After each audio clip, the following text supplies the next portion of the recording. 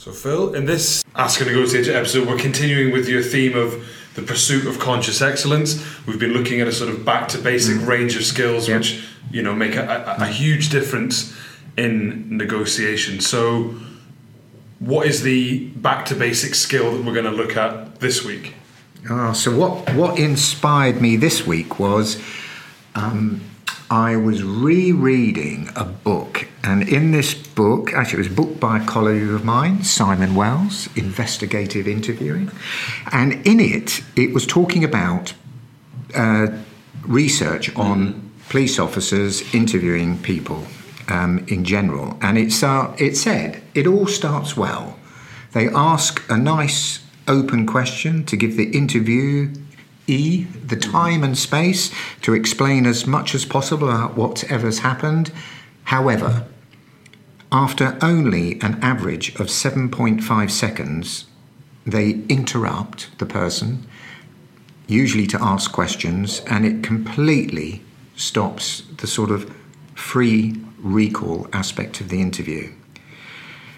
And it goes on to say that, frankly, if we all think of ourselves in any conversation, this is what we all do in our conversations. We interrupt much earlier than we realise, and we divert the conversation onto what interests us, what we want to know, and what we want to talk about. It all plays back into my little theme of we've been trained to talk since the moment we've been born. What we've not been taught is to listen. And I have this little theory that when it comes to the spaces between words, we're frightened of that space. We're fearful, especially when that little space becomes a pause, becomes a silence. Yeah. And we often hear, all the time, people say, I don't like silences. It makes me feel awkward, uncomfortable, nervous, embarrassed. Yeah, people get shifted, they start looking around, and we just fill the silence with something. So today, fear not, as I want to focus on the beauty and power of silence, and I'd like the listeners to really become comfortable with silence, and so that's our little pursuit of excellence. This is where it would be good to have the rights to Simon and Garfunkel's Sound of Silence song and sort of play in with that, but sadly we don't. It would be lovely, and if there's any listener who says by all means we'll let you play it for this, then off we go. In the topic of active listening, certainly when we refer to listening, we often call it effective pauses. It's still the absence of anything, but I think really because it is really effective at achieving a number of things. And I'll just give some examples to people to remind you why it's so good to have silence. Because an effective pause gives space to think about what I want to say next. Yeah. Because if you're anything like me, my mouth runs away with it. And I personally find that if I introduce consciously a few more pauses, it just gives me the time within the space to think, what am I going to say next? How can I make it more meaningful? Can I add a bit more clarity? Particularly, can I make it shorter? Yeah. Is there something that will increase its accuracy? And even better, will I have fewer regrets later about what I said in a rush? True. So spaces give you time to think. It's a lovely thing, this knocking bell of St. Paul's in the background. So shall we just give a space for it to bing bong? Well, it was only 3 o'clock, so we only got 3 big dongs this time. And then an effective pause. And then an effective pause, which is a clue, actually, because if somebody else pauses, I like to think of silence and pause as a clue. I've bumped into something that's important. It's a priority or it's a key driver for the other. And therefore, I need to be brave. I need to hold the silence and not fill it, because there is potentially a door to a deeper part of the conversation that the other is just reflecting on and considering opening. And if I give them the space, they are more likely to choose to open it, as opposed to what we usually do, which is verbally stick our foot in it and stop the moment. I also like to describe a pause as the equivalent of a highlighter pen, which when we use pauses to emphasize aspects of what we really want the other person to really hear.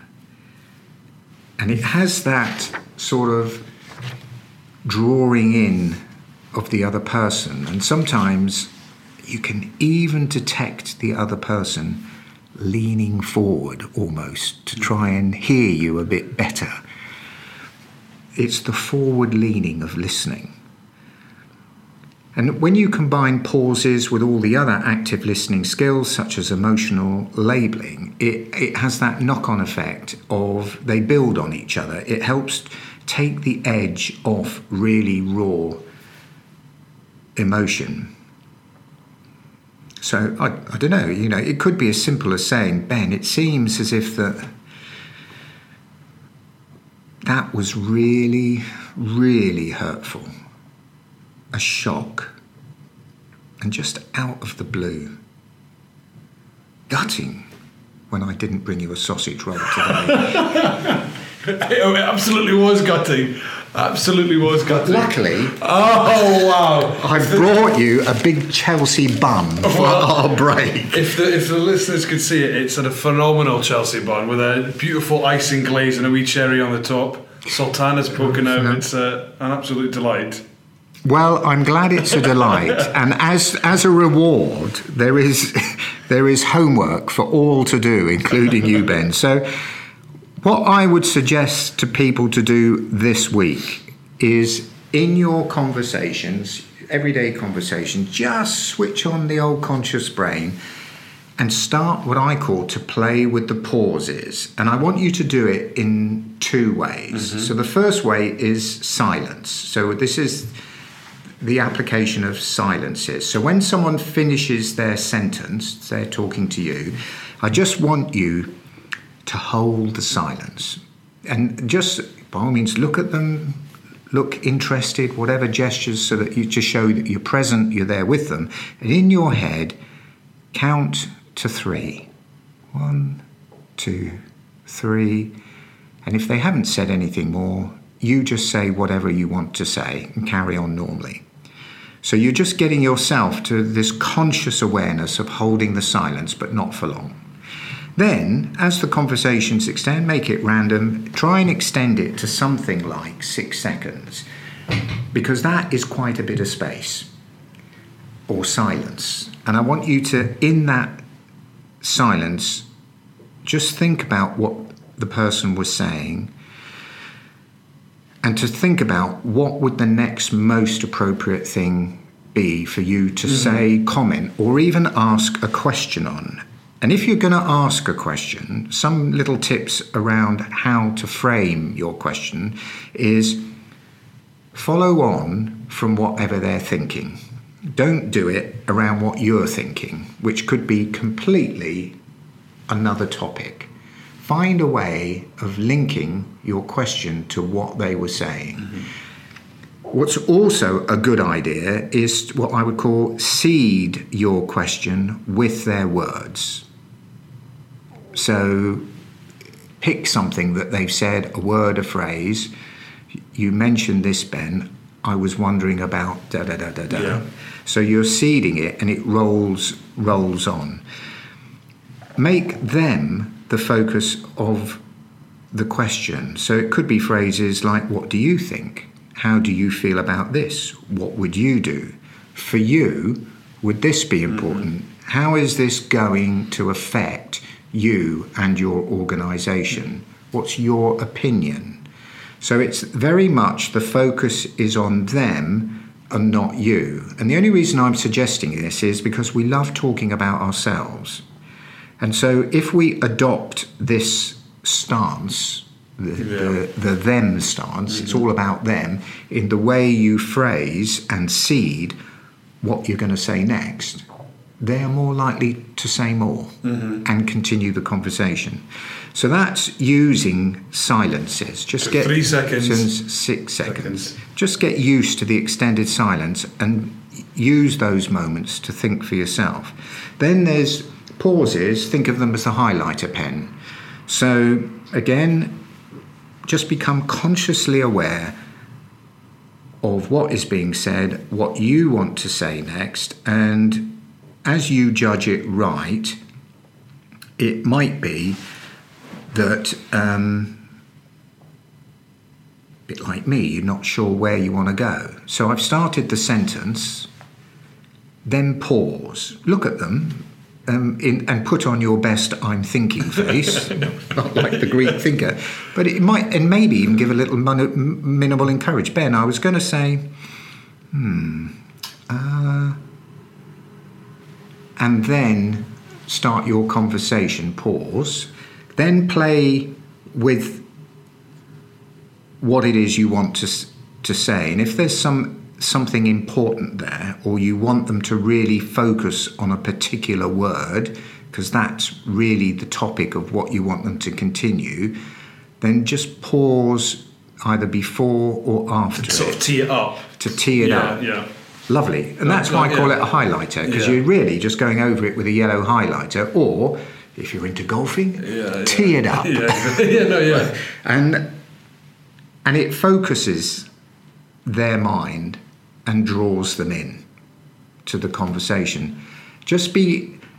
We do this naturally, all of us, but it's about being more comfortable with the spaces, and quite long spaces. And it gives you that time, as I say, to think. Which I suppose is actually probably quite useful, especially if you're in a heightened emotion situation or dealing with complex issues. You need a bit of space just to gather yourself, even if it's 3 seconds or 6 seconds. So the most valuable times, you've hit one where it's highly emotional. Because people are processing their emotions in their head, and that they need that time and space. So don't rush them and don't force them. Just be present with them, particularly when it's upsetting and helpful.